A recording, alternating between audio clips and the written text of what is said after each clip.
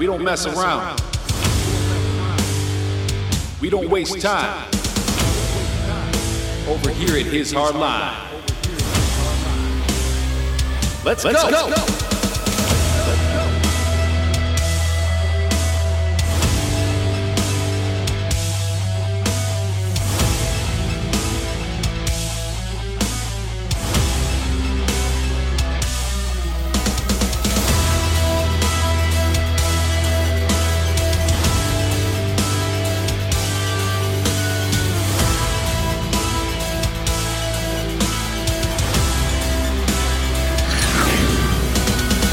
Transferring power from Washington, D.C. and giving it back to you, the people.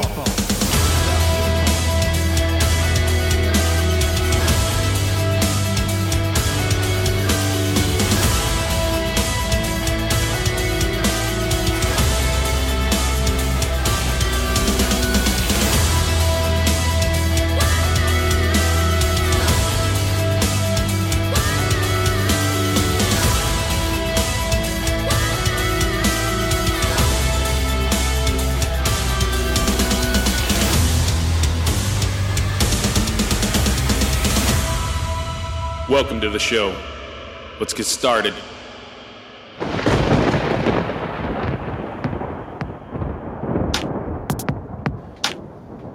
Greetings and good day to all you ladies and gentlemen out there. I am Jason, your co-host with our sovereign Lord and Savior Christ Jesus at our side, because he is the host with the most and the most high. He is in charge indeed, he is, and he is in the captain's chair at the helm and behind the wheel. Therefore, he is steering this great ship through these crazy rough waters that we call life. So welcome to His Hard Line.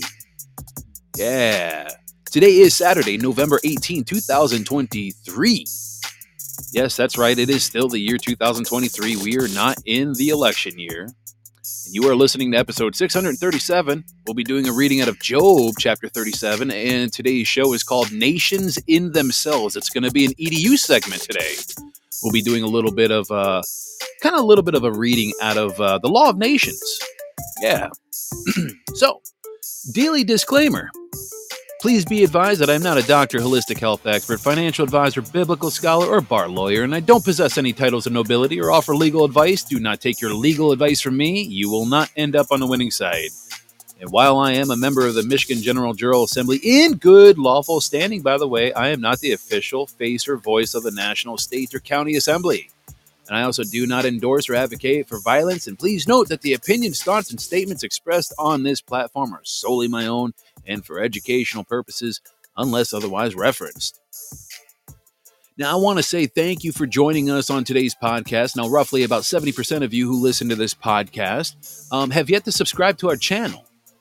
Now, my request to you is this. Now, if you find extreme value in what I offer and take away solid information as well as a positive message from this podcast, I would urge you, hit that subscribe button and share this show with your friends and family and your colleagues. Our mission is very simple. Spread God's word, right? That's number one. That's the most important one. Help people ask Jesus to be in their heart. That's number two. Ranks right up there with number one.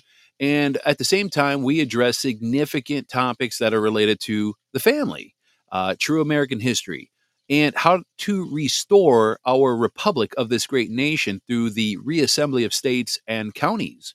And I also want to encourage you to engage with us, right? Leave us comments in the comment section. Subscribe and like our social media. I'm trying to put more information, more content, especially on YouTube. I'm not a big fan of Rumble. Rumble is kind of a big pain in the butt to deal with when it comes to uploading videos. It lags. It's just, honestly, the technology is just not that great. Some might say, yeah, but Jason, they don't censor over there. Well, I don't know. So far, I've been doing all right on YouTube. So we're just going to stick with YouTube at the moment until they start getting stupid. At which that point, then I'll just deal with Rumble. But, YouTube at the moment, I'm just going to stick with them. But, at the end of the day, it is what it is. So you can find all that, all those resources, all those links at hishardline.com. That's hishardline.com. And then lastly, I just want to say, if you choose to support our work and contribute to the growth of this podcast, there is an option for making a donation, a gift, right, on our website. It is linked to Give, Send, Go, which 10% goes back to them for the usage of their platform. That is something that I choose to do. Don't feel obligated, don't feel pressured, but the campaign also not only has a place for just a monetary donation, but there is a place that you could submit a prayer donation. And here's the thing, all right? I much rather have the prayers and the shares over a financial donation any day, because a prayer from the right people with the right intentions hold more value and more weight in gold than any fiat dollar ever will. So, at the end of the day, I know that this platform has God's support, and I trust in him in all matters. He provided me with a good job, so I really don't need the money. But again, if you choose, if you feel compelled, by all means, there's a way to do that. But either way, thank you for being a part of this community, and I look forward to you keep coming back and bringing your friends. All right.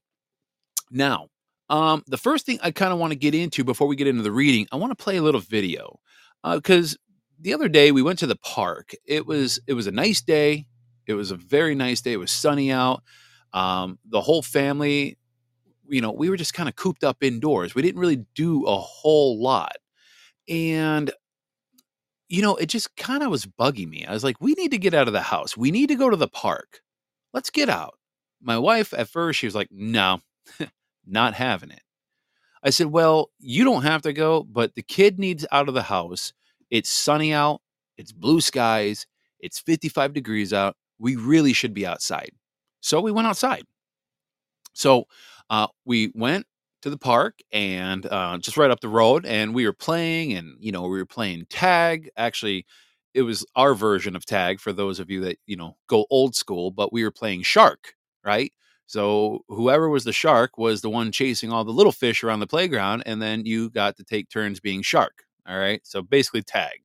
All right, they just call it shark bait or whatever the hell it was called. But my wife sent me this video, and when she sent this video, let me see if I can find her text. Hold on. I wish I would have thought about this sooner. Let me find the text. Here it is. She sent me this video. She says, I love that you played with Haven yesterday. I know that's a core memory that developed with her when you play and are involved with her. And then she sent me this video. Now, here's the video. And I'm really happy she sent this, because I do my best to be an active father. There's some days where I'm just absolutely super busy. Like today, I got out of work, and we still had some errands to do. We had a lot of errands to do yesterday because we had a couple of local farms I wanted to go to buy some locally raised beef. So I bought a lot of meat to stack up in the freezers. And, then we ran out to Grand Rapids to go to Costco to pick up a few items. And then today I had to run to Sam's Club because we do not like Costco's toilet paper. So we get our toilet paper from Sam's Club. And now right away, I find myself back in COVID 2020 years, because like we bought 2 packs of toilet paper, 2 packs of paper towel, and a bunch of tissue paper, and it's stacked right up. I'm like, oh my God, I feel like we're in COVID year again. So, but I say that to say this. When we got home, Haven really wanted to go out and play. I said, look, we got a lot of grown-up stuff we need to do. We need to get dinner on the table. We need to get cleaned up. We need to get showered. We need to settle in for the night. Well, anyways, I went to go spark up the grill, and Haven asked me, like, can I really please go outside and play? I'm like, go ahead, no big deal. Go ahead, go have fun, right? But I try to do my best to be an active father, try to, be there for her, play with her, read with her, right? I try to be engaged in her homeschooling. So the other day on Friday, no, was it Friday? Thursday, excuse me, Thursday. It was Thursday. I participated and was working with her on her homeschooling, not an easy task, by the way. So I give a lot of credit to my wife, and any homeschool parent out there that does that. That is not easy. Homeschooling is hard, but she did good. She did really good.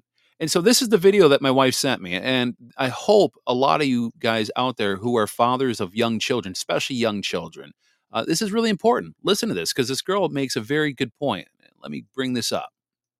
A message for all of the dads out there. I don't care if you are dying inside. I don't care if every ounce of your being is miserable. If you are at a Christmas activity with your wife and your children, you put the biggest fake smile on your face and you pretend like you like it. And no, I'm not talking about Jared. He fakes it with the best of them. But when we were at the Polar Express last Saturday, there was a man in my general vicinity that was doing this.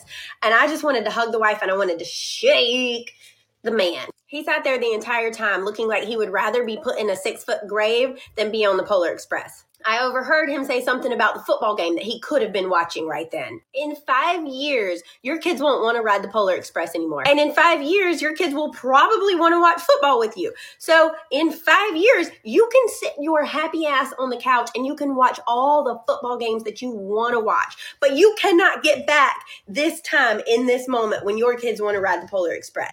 So suck it up, because your kids are only little for this long, and it's gone. And I don't care how much you hate the damn Christmas PJs. Just put them on. Just put them on. I promise they won't kill you. And to the dads that suck it up and do it all, we love you. Oh, that's really sweet. That is really sweet. Yeah, and she makes a very good point. And look, here's the thing. I'm going to just speak to the fathers out there for a minute when I say this. All right. All right. Now, if you have older kids, obviously this doesn't go out to you. But this goes out to the men and women, but the men who have children that are about my age, right? My daughter's age, I should say, right? 7, 8, 9, 12, even 14, I guess, right? You're not going to get that time back. And I'm not sitting here, trying to claim that I'm all high and mighty in wisdom, because I'm not. I got a lot of learning to do. I still got a lot of lessons I need to learn. And quite frankly, I'm not the perfect parent. I'll be the first to admit that. I screw up sometimes, and sometimes I lose my cool. But one thing that I do realize and I recognize is that my daughter is not going to be 7 forever. She's not going to be 8 forever. She's not going to be 12 forever. Those phases are going to come and go so quick. And I understand that. I realize that. And I understand that time flies by. And next thing you know it, you snap your fingers and boom, they're walking down the aisle, or they're, having their own kid. Right? I understand that. I understand how that works. And so men, all right, put the phone down. All right. Click the off button on your remote control. Your children are only going to be little for so long. And then when they get bigger, you're going to miss that moment. You're going to miss that moment. I've spoken to so many gentlemen in their 50s, 60s, even in some cases 70s. They chase the mighty dollar, promotions, recognition from superiors and executives in their careers, right? I've talked to many men who have just excelled in their career. But the thing that they missed out the most on were the soccer games and the football games and the plays and the recitals and this and that, and not playing with their children, or the vacations. This is why I try to do my absolute best to be an active father, to be there always for my little girl, and hopefully for another little squirt down the road. I'm hoping we can, my wife can give me another child next year. We'll see how that works. But, at the end of the day, don't throw it away. Football will always be there. Your favorite professional bread and circus sport team that you like to be engulfed in will always be there. Your kid will not. Okay? Your kid will not. And at the end of the day, you might one day turn around and look back on this time and be like, crap, I just pissed that all away. For what? Because I wanted to watch a few extra football games? Because I wanted to go fishing instead of going on the Polar Express train with my family to enjoy that time, to watch my kids' face light up with joy? Like this lady said, suck it up. Be a man and be a father. I'm not saying it's going to have to be a 24/7 thing, but put down your phone, turn off the TV, step away from the fishing boat for a moment, or the woods, or whatever it is you do, and be a little bit active in your children's lives, because it's going to go quick. Those toys on the floor, they won't always be there. Don't get pissed off all the time because they're always there. One day you're going to miss that. And that's something I keep to try to, I try to keep in the back of my mind. I used to be so uppity and worked up because my daughter's toys were everywhere in the basement. And I say everywhere loosely. That'd be a bit, sometimes she can be a little tornado, don't get me wrong. But sometimes it's just a few things here and there. And it used to drive me up a wall, because I'm like, we got this brand new house. We try to be very nice with our decorations. Some of you who listen, Mary, who's listening in right now, her and her husband, they've been to my house. I try to keep it nice. My wife and I both do. We try to take, we're very clean people. We like to have things in order. But, I start realizing there is plenty of time to have things in order when we're older, because one day we're going to miss those toys on the floor. We're going to miss the carpet being all jacked up. Like, because I'm a freak. I like vacuuming, and I like to have the lines perfect, right? Just like on my lawn. I like to have lines in my carpet. So I always tell the kid, stop stepping all over the lines. And then she'll think it's funny, and then she'll mess him up. But now I try to embrace that. It's just not going to last forever. So anyways, I just felt that I needed to kind of, talk about that, cuz like I said, and speak of the lady who gave me the video here. Wife just chimed in here in the chat.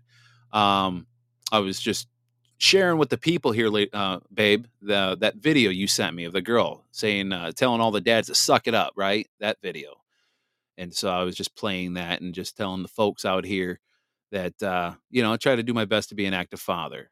And like I said, sometimes I'm not the greatest, because it gets, life gets busy, but I try not to let it get busy. I try to put her first.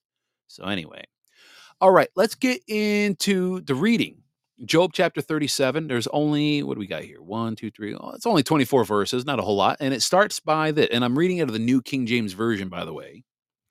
And it reads, "At this also my heart trembles and leaps from its place. Hear attentively the thunder of his voice and the rumbling that comes from his mouth. He sends it forth under the whole heaven, his lightning to the ends of the earth.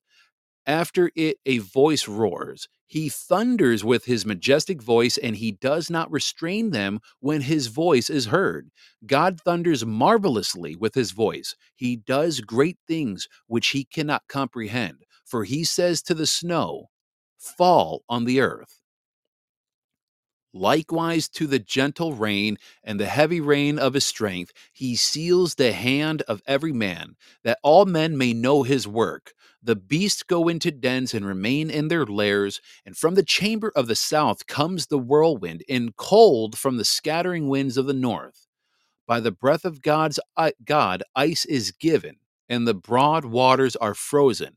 Also, with moisture, he saturates the thick clouds. He scatters his bright clouds, and they swirl about, being turned by his guidance, that they may do whatever he commands them on the face of the whole earth. He causes it to come, whether for correction, or for his land, or for mercy.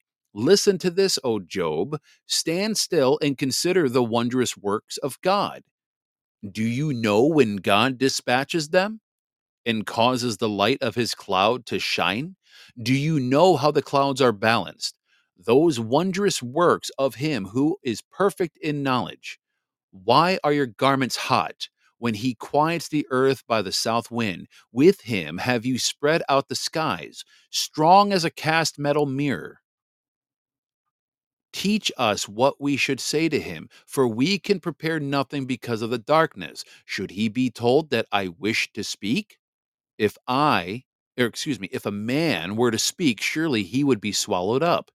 Even now, men cannot look at the light when it is bright in the skies, and when the wind has passed and cleared them, he comes from the north as golden splendor. With God is awesome majesty. As for the Almighty, we cannot find him. He is excellent in power, in judgment and abundant justice. He does not oppress, therefore men fear him. And he shows no partiality to any who are wise of heart. And that is the reading of Job chapter 37. So, this passage points out an awe-inspiring picture of God's might through nature's wonders. And it vividly describes thunder and the lightning, snow, the rain, and the winds, all as a manifestation of God's immense power and wisdom.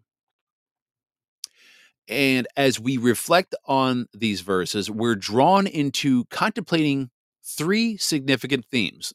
Now, the first one The passage in Job 37 here draws our attention to the might that God showcased through the natural elements, right? It's a reminder to men and women that we often find ourselves faced with the limits of our understanding when confronted with the enormity and the complexity of creation. See, when we witness thunder roaring, lightning flashing across the sky, or when we experience the intricacies of snowfall and rain, it's as if we're given a glimpse into the incredible power wielded by God. I mean, have you ever really looked at a snowflake, ladies and gentlemen? I mean, when you catch one on your glove before it melts, the geometry that's in that teeny tiny little snowflake, does it ever make you question how? How is this just not just a little circle of, and even if it was just a circle with no shapes in it, would still be amazing. How does it know to turn into a circle, much less this, kaleidoscope shaped looking thing? It really goes to show you how, like, miraculous God's creation really is. And these phenomena, while scientifically explicable to some degree, right, to a certain extent, it still carries an element of mystery and magnificence that it pretty much surpasses our full comprehension. And so, in acknowledging this incomprehensible power that God wields, we're invited into a state of awe and wonder. It's a very humbling experience that prompts us to recognize our own limitations in grasping the entirety of God's works. This recognition doesn't diminish our understanding, but rather expands it. It allows us to appreciate the depth and the vastness of God's wisdom beyond the boundaries of man's knowledge, right? And this understanding fosters humility, which, is a realization that there's more to this universe and to the existence itself than what our, minds can really fathom. It really is remarkable. And it encourages a reverent attitude, prompting us to approach the wonders of creation with respect, curiosity, and a willingness to explore the depths of God's, incomprehensible power. Just the other day, my daughter, when we went out to eat, there's this new place in town, the next town over, called Core Life Eatery. Maybe you've heard of it. They're predominantly in the Midwest. It's a very healthy chain, but they just do real whole food. Oh, it's amazing. But we were sitting there eating dinner, and my daughter had a very interesting and profound question that I often thought about myself. She's like, "How did God come to be?" Like, that's basically what she asked. Like, she asked my wife and I, like, "Who made God? Like, how did God come to be?" And, like, my wife and I looked at each other like, "Man, that's a very good question." And I looked at my wife, I said, "I'm not gonna lie, I've thought about this question myself." I'm like, "So before the earth was made and man was made," I'm like, "was God just chilling by himself in, like, complete nothingness or in heaven or, like, whatever?" Like like, that's a very profound question. Like, where was God at? Like, just chilling with angels up in, smoking and joking up there in, heaven? I mean, really? I mean, it's a very good question. But anyway, back to this passage, right? This passage paints a very vivid picture of how nature obediently follows the commands of God, right? Thunder rumbling, lightning striking, rain and snow falling. It's all in a perfect accordance with his will. It's pretty much harmonious, right? It's a harmonious symphony that's orchestrated by God.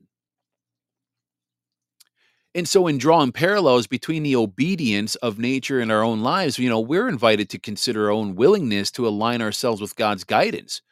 Just as nature effortlessly follows his commands, we are also encouraged to reflect on our own responsiveness to his will.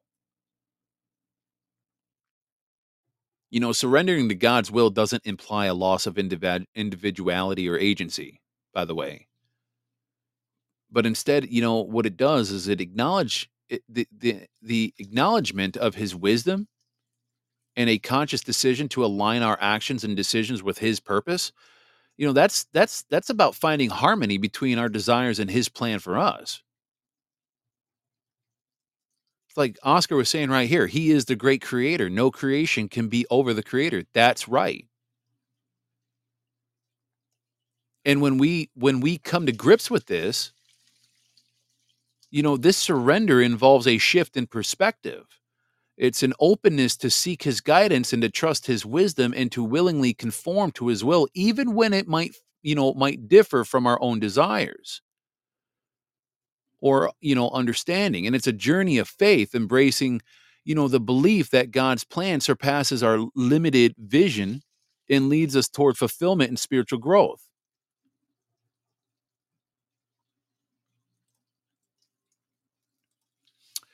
As we reflect on the aspects of, surrender, right? Surrender allows us to introspect. What do you mean by that, Jason? Well, are we, I would ask, are we receptive to God's guidance in our lives? I bet you a lot of people aren't. Well, Jason, that's kind of ridiculous. I'm a Christian. Of course, I am receptive to God's guidance. But are you? I mean, if we're going to be completely honest with ourselves, are you really? I always thought I was, but in reality, I never really officially, formally, verbally surrendered my life to God, saying, all right, you know what, God, take the wheel. My driving capabilities compared to yours absolutely suck. And I'm hitting every pothole. I'm about to destroy my suspension in this spiritual vehicle of mine. And I keep taking us off a path that we really shouldn't be going. So I'm just going to trust in you. Take the wheel. I'll get in the passenger seat and I'm just along for the ride. How many of you people have done that? I'm serious. How many of you have done that? That's a pretty big, tremendous thing to actually do. It takes a tremendous amount of trust. Again, let me ask the question again. Are we receptive to God's guidance in our lives? Are we willing to realign our paths with his divine purpose, even if it means letting go of our own plans and aspirations? Because what it's going to do, it's going to prompt us to consider the depth of our commitment to live in harmony with Father in heaven, right? The divine power. And lastly, this passage encourages humility and reverence. Job is called upon to consider the wondrous works of God, emphasizing the importance of acknowledging the greatness of the divine. It's a reminder to approach God's creation with awe and humility, recognizing the limitations of our understanding.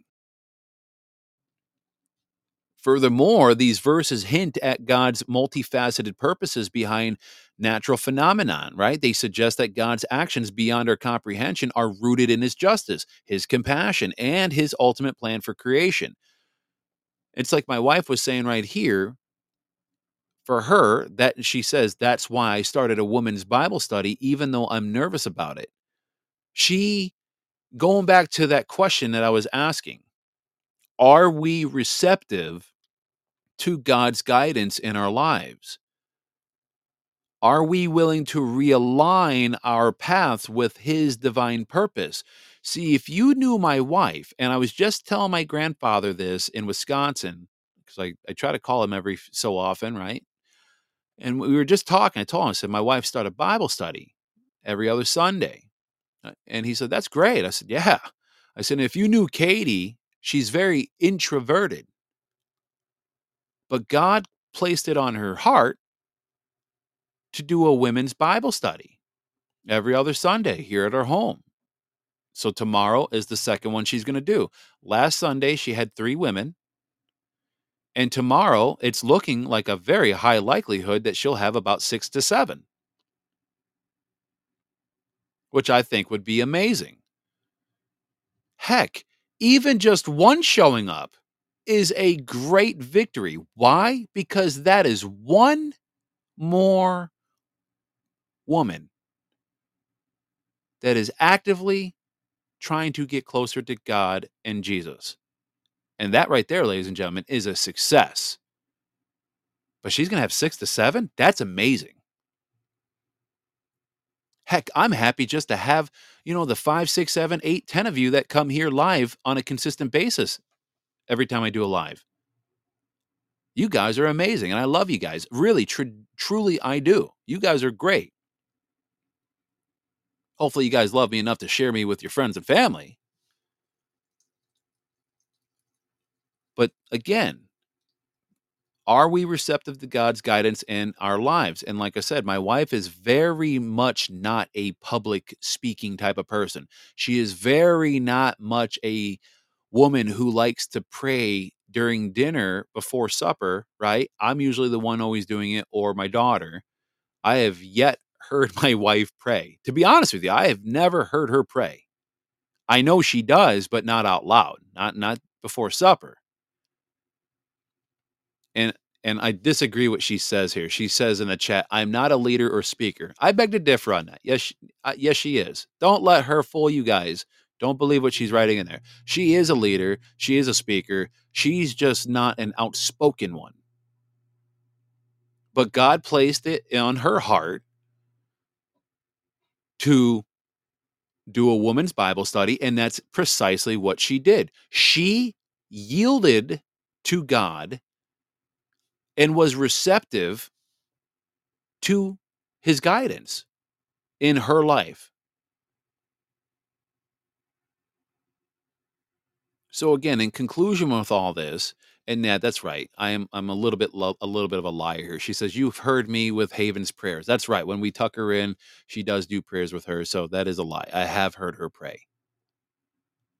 My bad. Little fib.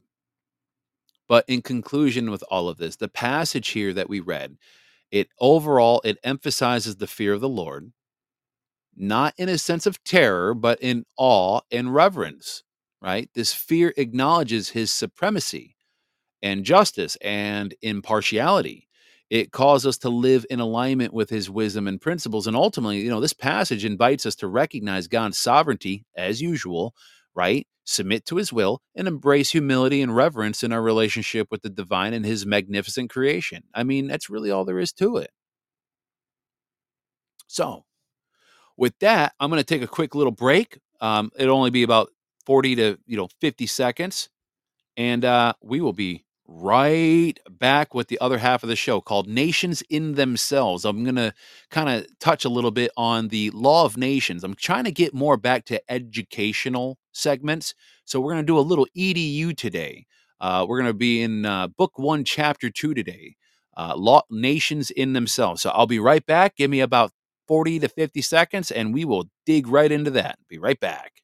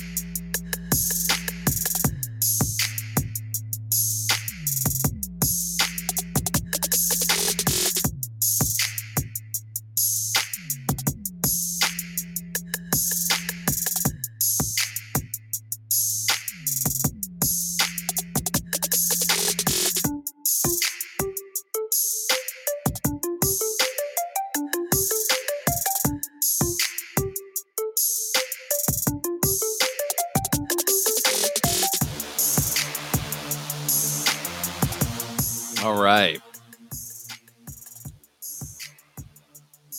So, nations in themselves. This is from the law of nations. All right. Real common law. And you could find this. If you want to find the law of nations, you can go to kirkslawcorner.com. If you want a quick reference on where to find it, you can go to kirkslawcorner.com. I believe that's what it is. Let me just click on the website real quick. www.kirkslawcorner.com. Hey, look, I could spell it, guys. Kirk's Law Corner. And again, this is the best place to find this. There's a link called library. You click on the library. If you scroll down, 1, 2, 3, it's at the top of the page if you're on desktop. If you're on a mobile phone, you just scroll down to the third, I believe is what it is, the third book. You'll see a treatise on arrest and false imprisonment. Then you'll see the authority of law. And then the third one is called the law of nations. Okay. You want to click on that. And that is what I'll be referencing today. Okay. Again, book 1, chapter 2. Now, I'm not going to read the whole chapter because there's a lot there. There's a lot there. So let me just go to my notes here in my phone because there is some good stuff here. So basically, this chapter, first off, in the Law of Nations, it dives into the fundamental duties a nation owes to itself, right? All right. It dives into the duties that a nation owes to itself. It starts by highlighting 2 essential aspects: preservation and perfection. Preservation refers to the continuity of the nation's political association. Now, where have we heard that word before? Continuity. I don't know. I'm having a hard time, guys. Oh, that's right. The continuity of government that's in place right now. That's right. And so preservation, okay, we are in a stage here in America in preservation mode right now, okay? We are in preservation mode because, again, it refers to the continuity of a nation's political association, while perfection involves striving to achieve the ultimate goals of civil society. Now, let me just kind of scroll through here. Now, I read the whole chapter earlier today. I wish I would have highlighted what I wanted to read, but let's just kind of we're gonna do Law of Nation roulette. All right, I'm just gonna pick a section and we're gonna start reading. Here we go. He who no longer, this is from, again, book 1, chapter 2 of the Law of the Nations, and I'm not gonna read the whole chapter. It's a pretty lengthy chapter, but it says right here, he who no longer exists can have no duties to perform, and a moral ervation being is charged with obligations to himself only with a view to his per nation and his perfection and happiness for to preserve. What is going on here? And the preservation of a nation consists in the duration of the political association by which it is formed. Let me do this. I'm going to get out of this because I have a funny feeling. Hold on a second. Let me just do this. There we go. That's much better. Okay.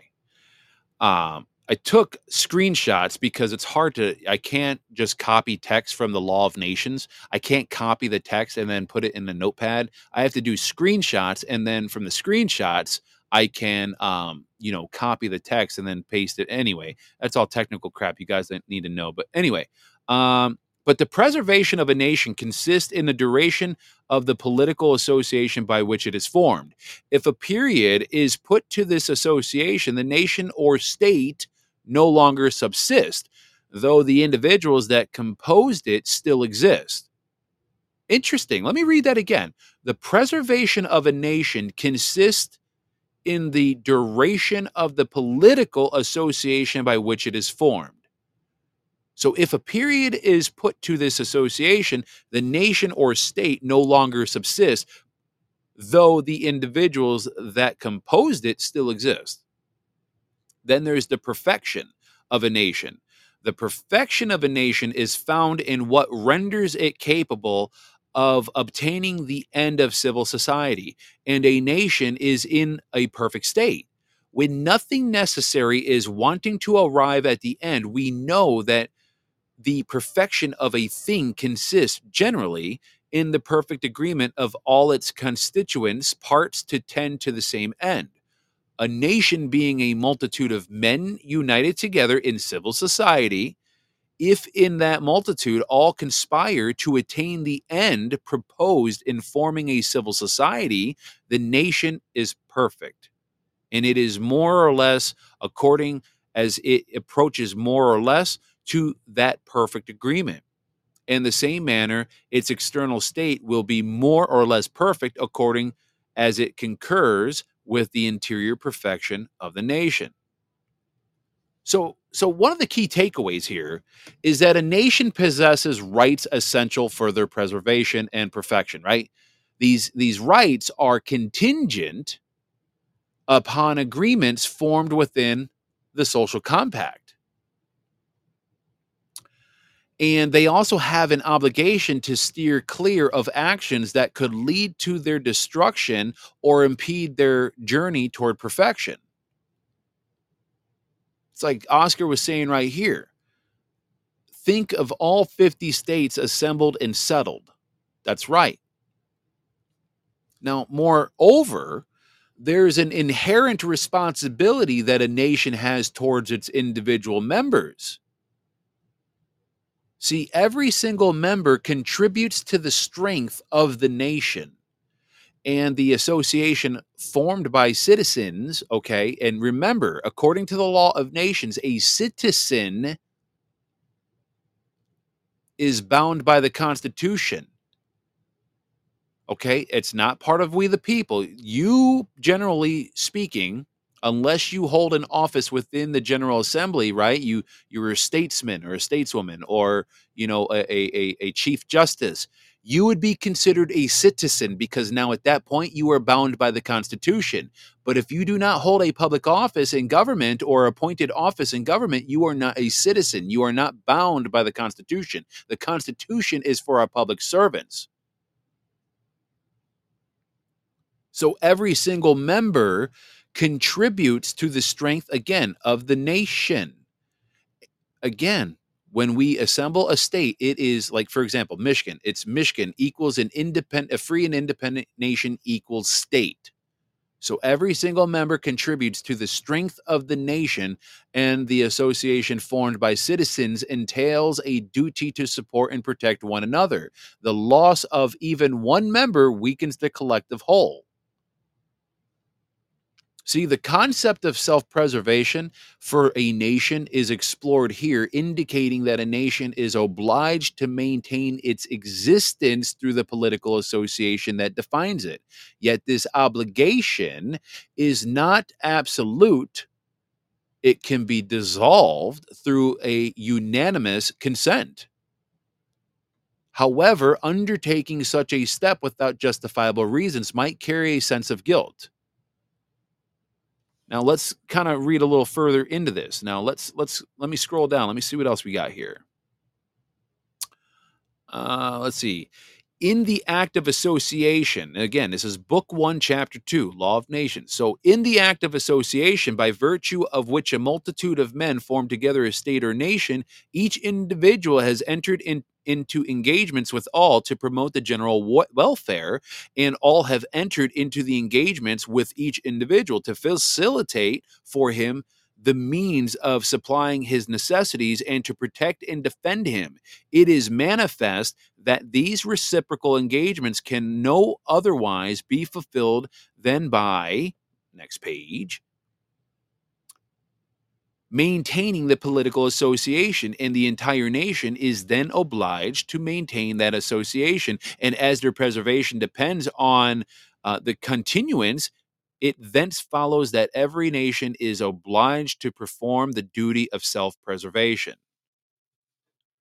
So, furthermore, here, what I want to say is this chapter is emphasizing the importance of nations striving for their own perfection and that of their states, right? This dual quest for perfection is crucial for a nation to achieve the ultimate goal of civil society. And citizens, as an integral part of the nation, are obligated to contribute to the common welfare and the improvement of their society. Again, folks, you have to be involved. If you this is exactly what I'm talking about when it comes to becoming self-governed, returning back to common law. We cannot allow other people who are bar card holding lawyers and baristas or whatever, barristers, and they hold titles of nobility to other foreign countries. These people are the ones who have been the ones at the helm, and they've been the one controlling everything in this nation. But yet we think elections are going to be the thing that fixes this. It's not, folks. It's the reassembly of states. And just like what Oscar was saying here, we need all 3,000 plus counties settled. Well, Jason, why do we need that? I don't know. Maybe because there's over 100 and what, 40, 50,000 sealed indictments that not all of the military are going to be able to get to, because one indictment could have 3, 4, 30, or 40 people in it. Logistically, the military cannot handle all those indictments. Hence, why we need all of our trial by juries across this land in all counties. But in order to have a petite jury, we have to have the county assembled and settled. Therefore, we can get these sealed indictments unsealed, and then we can proceed forward with business and put all these scumbags away in jail or in Gitmo to hang or get shot, whatever comes first. I don't care, as long as they're no longer living among us.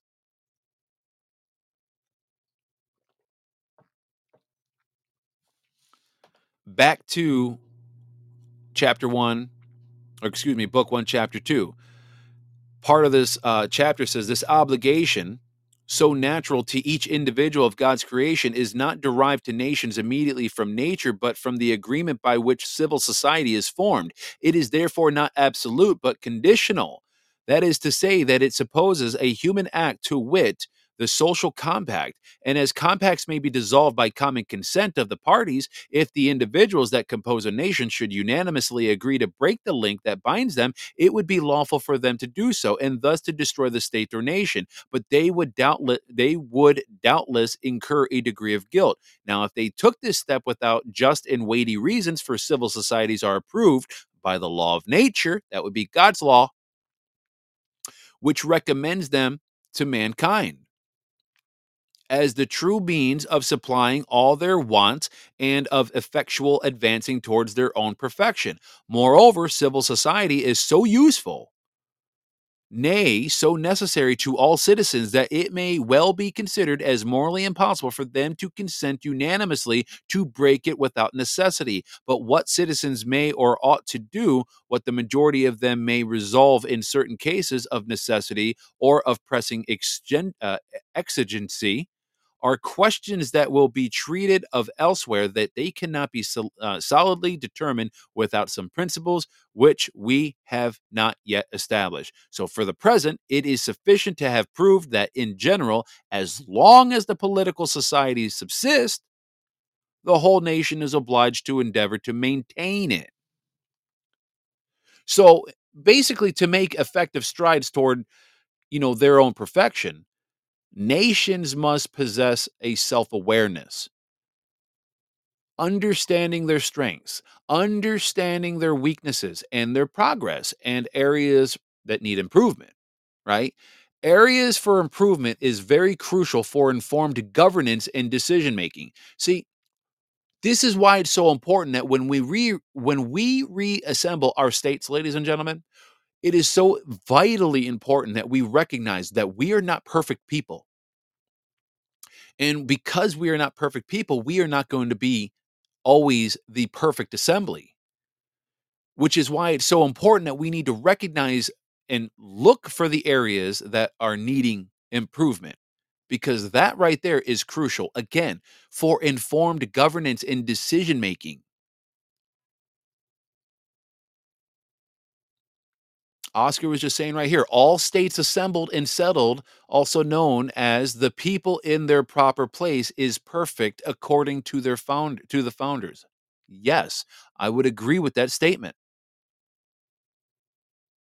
And for some of you out there who might be new to the podcast, if you're wondering who Oscar is part of the Missouri General Assembly, a very good member. He's a very educated member. He's self-educated. In fact, he also participates in a lot of teaching. We also have another rock star in the house, Lisa from Georgia. She is in the Georgia General Assembly, who is also a very well self-educated gal and participates in helping other people in the education and learning more about the process of self-governance and returning back to common law and how to restore this republic of this nation, of our country.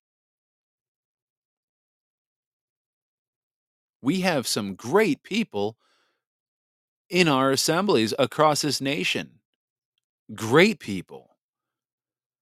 And the idea of a nation's perfection is intriguingly related to the achievement of the goals set by civil society. Now, just as an individual's perfection might entail fulfilling their purpose or goals, a nation's perfection, okay, back to this law of nations, a nation's perfection lies in fulfilling the objective set forth by its collective existence. So, this perfection involves the harmonious convergence of all constituent parts of a nation working towards the common end defined by civil society. So essentially, a nation approaches perfection when every member, now listen closely, a nation approaches perfection when every member, okay, that would be the members of the assembly, when every member aligns in pursuit of the common objective established within civil society. The more unified and concerted these efforts are, the closer the nation is to achieving this ideal state of perfection. Now, it's important to note that this perfection isn't solely internal because it extends to the external state of the nation as well, right? Because the nation's external conditions align with its internal harmony, contributing to its overall state of perfection. So, therefore, a nation's perfection doesn't merely rely on external factors, it's equally rooted in the unity and the collective effort of its citizens working cohesively towards the common goal of civil society. And this pursuit of perfection involves an alignment between the external and internal aspects of the nation, creating a unified and harmonious entity aimed at achieving its defined objectives. So, in this book, in Vattel's exploration of nations, he basically highlights the significance of governance in shaping a nation's journey towards its envisioned perfection. He draws insightful comparisons between different nations, showcasing how their governance system can either act as a catalyst propelling them towards their goals, or it can act as an, impediment hindering their progress. So, for instance, he mentions England as an example of a nation where the governance structure in principle seems to foster progress and contribute to the nation's development. Okay. Well, within this system, citizens find themselves in roles that enable them to actively contribute to the common good.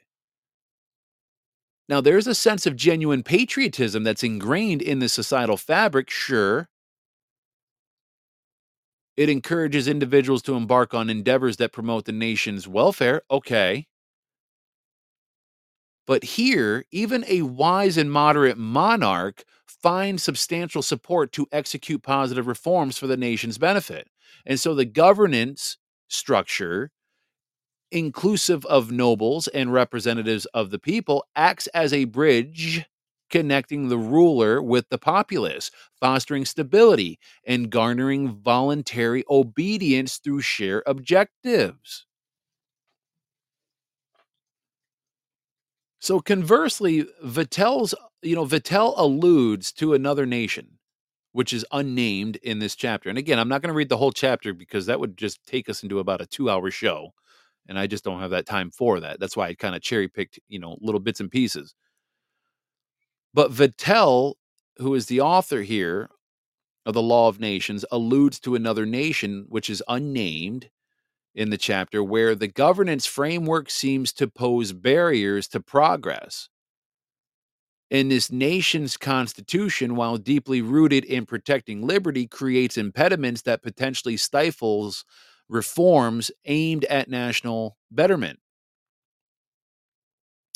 And he hints at instances where even well-intentioned leaders, now listen to this, He hints in this chapter that in some instances where even the most well-intentioned leaders find themselves restrained from implementing beneficial policies due to the limitations imposed by the governance system.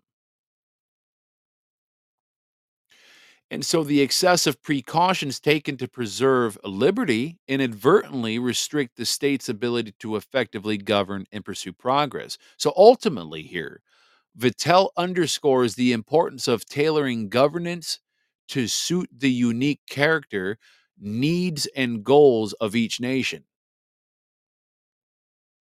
He advocates for governance structures that not only safeguard liberties, but also allow for flexibility, enabling leaders to make reforms necessary for the nation's advancement. So, by highlighting these comparisons, he stresses the necessity of a governance system that aligns with a nation's specific context, ensuring that it can navigate challenges and capitalize on opportunities to propel itself towards its envisioned state of perfection. And like I said, there's a lot that could be unpacked here.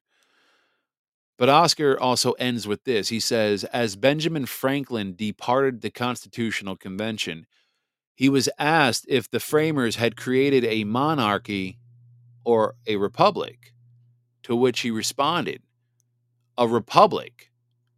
He famously replied, and we all know that part in the history books.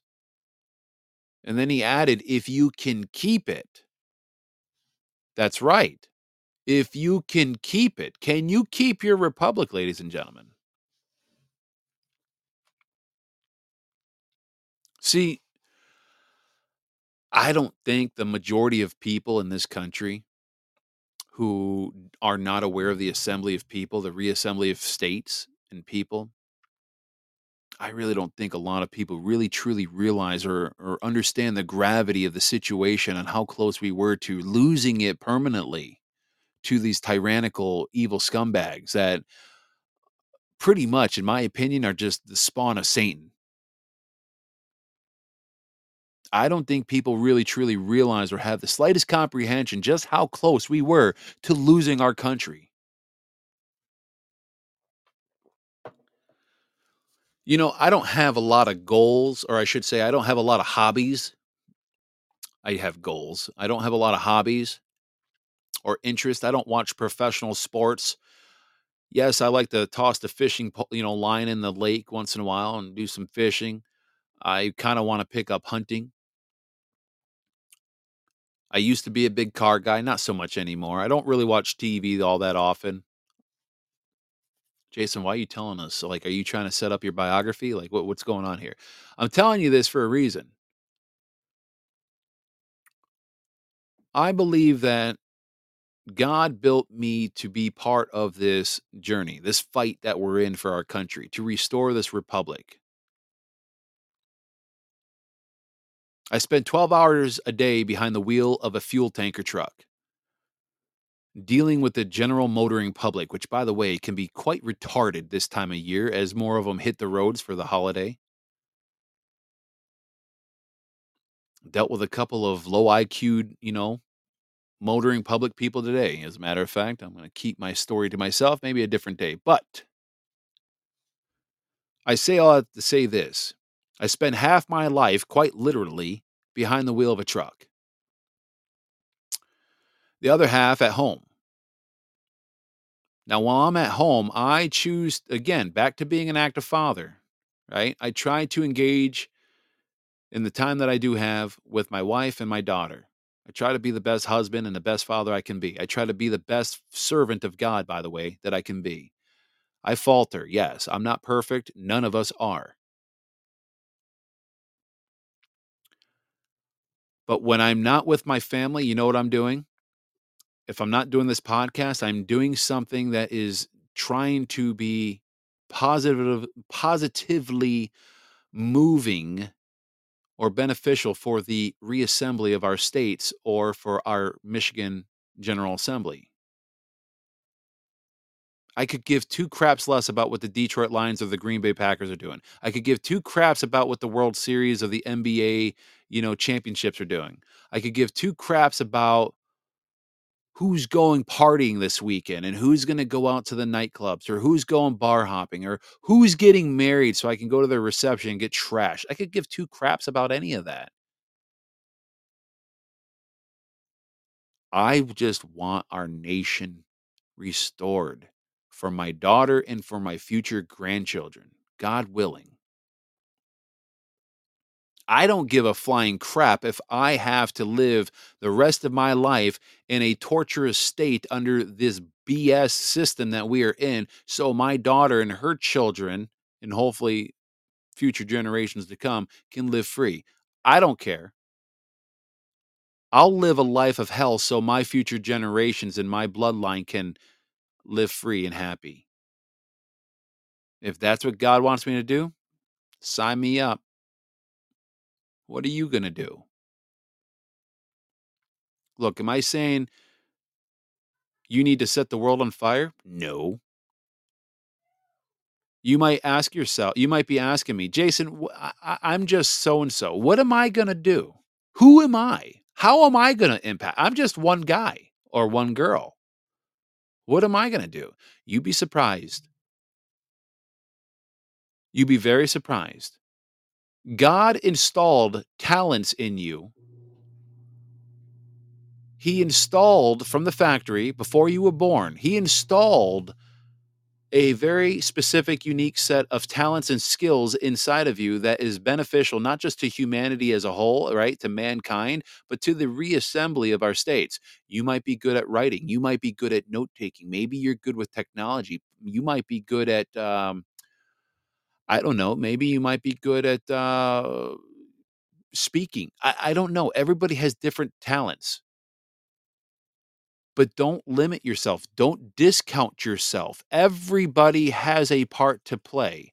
And when everybody comes together for the common good of our country, and everybody uses their times, talents, and treasures for the common good for our restoration of this republic, the possibilities are endless because that is when the whole body of Christ comes together and works in a divine, miraculous, special way. I like how Oscar put this. That is so true. The Bible is an OEM manual. Industry just chimed in. He says, pieces of the puzzle. We make a whole when we come together. You know what? Hey, Oscar, you want to come on the show for like 5 minutes before we close it out? Because I think you could add some extra insight here. It's up to you. No pressure. Okay, let me call you. You want to do it on Podbean? You want me to call you on the phone? Your call. Either way. Here, I'll do this. I'll call. You know what? No, I'll just do this. I'll just do it on Podbean. Let's see. I haven't done this in a while. I need to brush up on my skills. Let's see here. Oscar, invite as speaker. Boom. Let's see how this works. Hey, there you are. There, can you hear me? Hey, yeah, I can hear you. How you doing? Oh, it's working good. Good this time. Yeah. Good. Great, thanks. No, man, I just, I like how you put that. The Bible is an OEM manual. That is actually a pretty profound way to put it. It really is, isn't it? Yeah.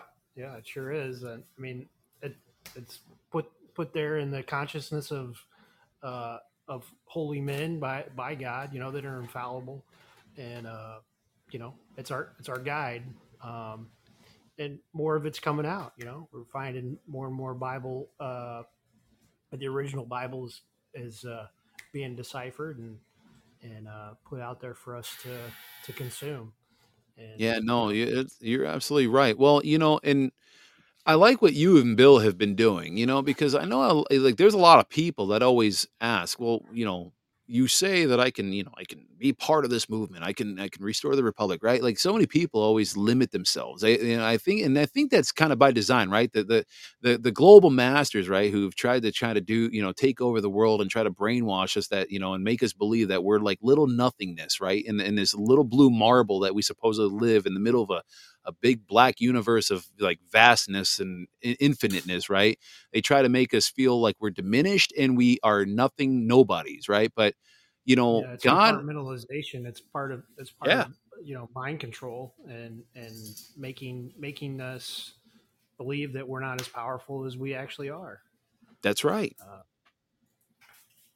That's And so right. once you know who you are and you have the confidence to research and find the information out, it empowers you and emboldens you, and you share it with as many people as you can to, you know, to get them on board and to get them, you know, to be able to do, you know, you do really good at this podcast, and you know, it's something that, you know, daily coming in and doing it, you know, just like, you know, I like to listen to it, but I don't know if I would have some content every day consistently to share. So that's your, you know, that's your, what the Lord has put on your heart to do. And like Destry said, we all come together, Bill and Yep. I, we do research and we give presentations as it comes about. So yeah, Yeah. and No. you know, Josh Lehman and like Lisa does too. So Yep. No, it's just that's the body of Christ coming together, right? You know, everybody's got different parts. You know, somebody might have the function of an index finger. Somebody might have the function of an elbow or a toe or whatever, right? Like that's the body of Christ when we all come together, and we can achieve miraculous things, you know. But you know, separately, you know, we could still do miraculous things. But when we all come together, it's boy, game over.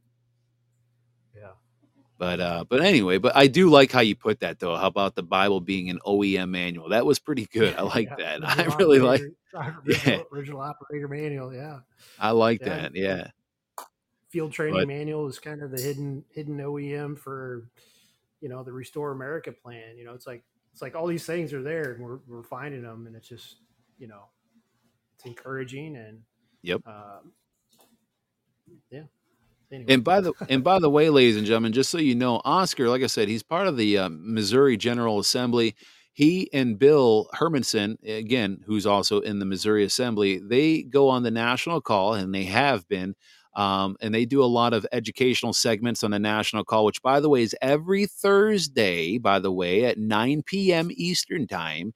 They went over just not that long ago. They read through the entire Field Training Manual 2000-25, and you might be wondering, well, what's that? Well, you can go back and listen to the, you know, to the national calls. I also did a 17-part series, and yes, that was by accident. That was not on purpose, but a 17-part series that I did a reading of the Field Training Manual 2000-25, but that was a field training manual that was released to the Army by the War Department on how to restore a republic back from a democracy. And Oscar and Bill did a very great job going over that on the national call. So you could find that information, by the way, if you want to join the national call on Thursdays at 9 p.m. Eastern time.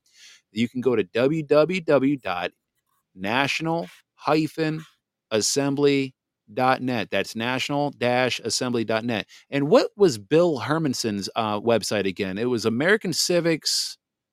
What was it? AmericanCivicsEducation.org. AmericanCivicsEducation.org. That's AmericanCivicsEducation.org. A lot of good resources there. It also will link you to the National Assembly website. You can also find links to the national website from my personal website, which is hishardline.com. But anyway, I'm not sure what Bill's doing this week or next. I have either this week or next. I have the Federalist Papers 45 that I'm going to go over. very nice. Look, man, look, you know you don't need an invitation. Anytime you want to come on this podcast, you know all you have to do is send me a text. Be like, hey, man, I think I want to do a reading of this. You got an open invite. You know that, right? You and Bill both do. Yeah, I appreciate it. This ain't my podcast. This is God podcast. That means you are always invited on it. Okay, this ain't me. I'm just a button pusher, and I screw that up a lot.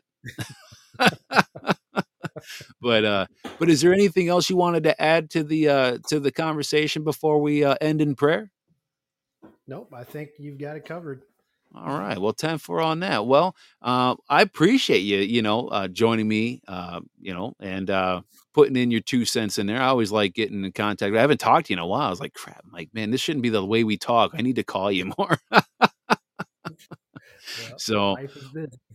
yeah, no, life gets very, very busy. Well, anyway, brother, well, I hope you and the missus have a good evening, and thanks for jumping on here and adding some wisdom there. And we'll catch you on the other side. All right. Thanks, Uh, Jason, for having me on. g- You have a Thank blessed you. day. God bless you too. Bye-bye. So that is our friend Oscar from the Missouri Assembly. So what we're going to do is we're going to end this in prayer. All right. And then, like I said, tomorrow is Sunday. I will not be on the air tomorrow, and I will not be doing a recording either. I got a very important thing I need to do tomorrow evening. And so I'm just going to spend some time with my family. My wife has her Bible podcast, her Bible or women's Bible study tomorrow at 7. So it's going to be me and the kid. And then like I said, I have some obligations I have to tend to, but I might not be live on Monday. I might just do a recording drop on Monday. Okay. Like I said, very, very busy, but I do my best to to keep putting content out there. But yeah, go again, subscribe to the YouTube, by the way, folks. I've been dropping, I'm creating more content over there. You might be kind of intrigued with some of the stuff you might find over there. So anyway, let's do the prayer. So Heavenly Father, we just want to thank you so very much for this time that you give us, and thank you for great people like Oscar and others who are in the assembly that play a very pivotal role in all that we do. We often, there's many times a lot of us think that we are just small nothings in this huge, vast universe that you have created, but we are starting to realize that it is the tyrants of this world, right? It is the demons of this world that are trying to make us feel insignificant. And guess what? We are starting to come into who we are. We are starting to realize who we are, who you created us to be, and we are understanding the power that you gave in us, and the time and the talent and the treasures that you in factory installed in us from the very beginning. We are starting to figure out who we are and how to wield these talents for your greater good and for the service of your people. Father, keep guiding us, guide our words, guide our thoughts, guide our actions. May we never waver from the path that you need us to be on, and just always be there for us. Be that guiding light for us. And if we stumble, if we fall, please pick us up. And we're going to. But if we fall and stumble, please don't let it be hard. All right? It hurts when we fall, but we will get back up. Thank you so much for all that you do. Thank you for our family. Thank you for this podcast. Thank you for the community that keeps coming back here. And thank you just for your wisdom. Father, we just ask that you also hear the prayers of all those who have special intentions in their heart. They have prayers that they have in their heart. They just don't know how to word it. They don't know how to speak it. Or maybe they might be just too shy to even verbalize it. You know their prayers, Father. So please be with all of these people who need your help. And we pray all this in your holy Son's name, Jesus. Amen. Amen, ladies and gentlemen. It really is a pleasure to be on the air with you guys. You guys are absolutely amazing. You really are. And I can't thank you guys enough for your support. I know I'm nothing special over here. I know I'm not as interesting as Joe Rogan or some of the big names out there, but I'm just Jason Jones. I'm just a small town guy, just in the assembly, just trying to do my best for humanity and for mankind, right? And for God, just trying to do what I do. But one thing I will promise you will always get here, you will get real authenticity over here. And no, I will never, ever, ever, ever, I will never sell out to the cabal. Never. Just so you know. All right, ladies and gentlemen, remember, like it states in Matthew 7:7, ask and it will be given to you. Seek and you will find, and knock and the door will be opened to you. Yes, that was written in red letter language. That was spoken by Jesus. Don't forget it. Ask and you shall receive. God bless, ladies and gentlemen, and we will see you back here on Monday. Remember, ladies and gentlemen, we are firm, we are steadfast, and we are uncompromising. The enemy has crossed that line for the last time. It is up to people like you and I to hold that line.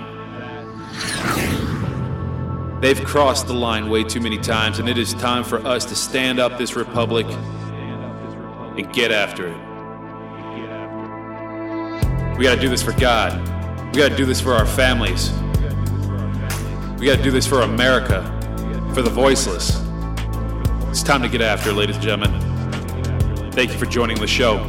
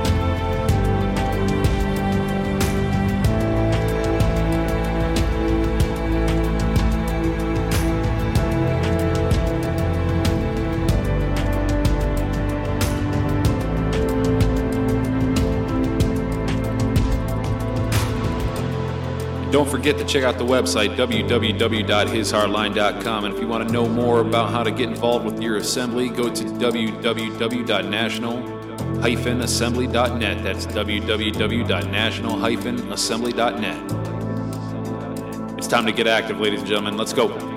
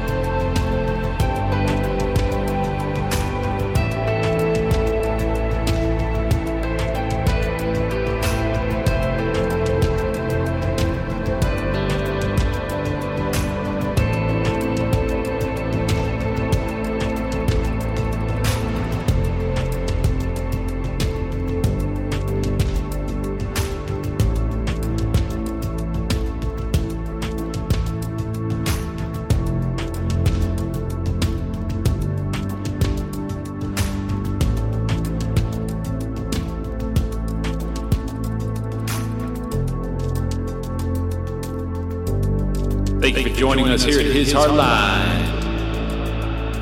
We'll see you back here next time.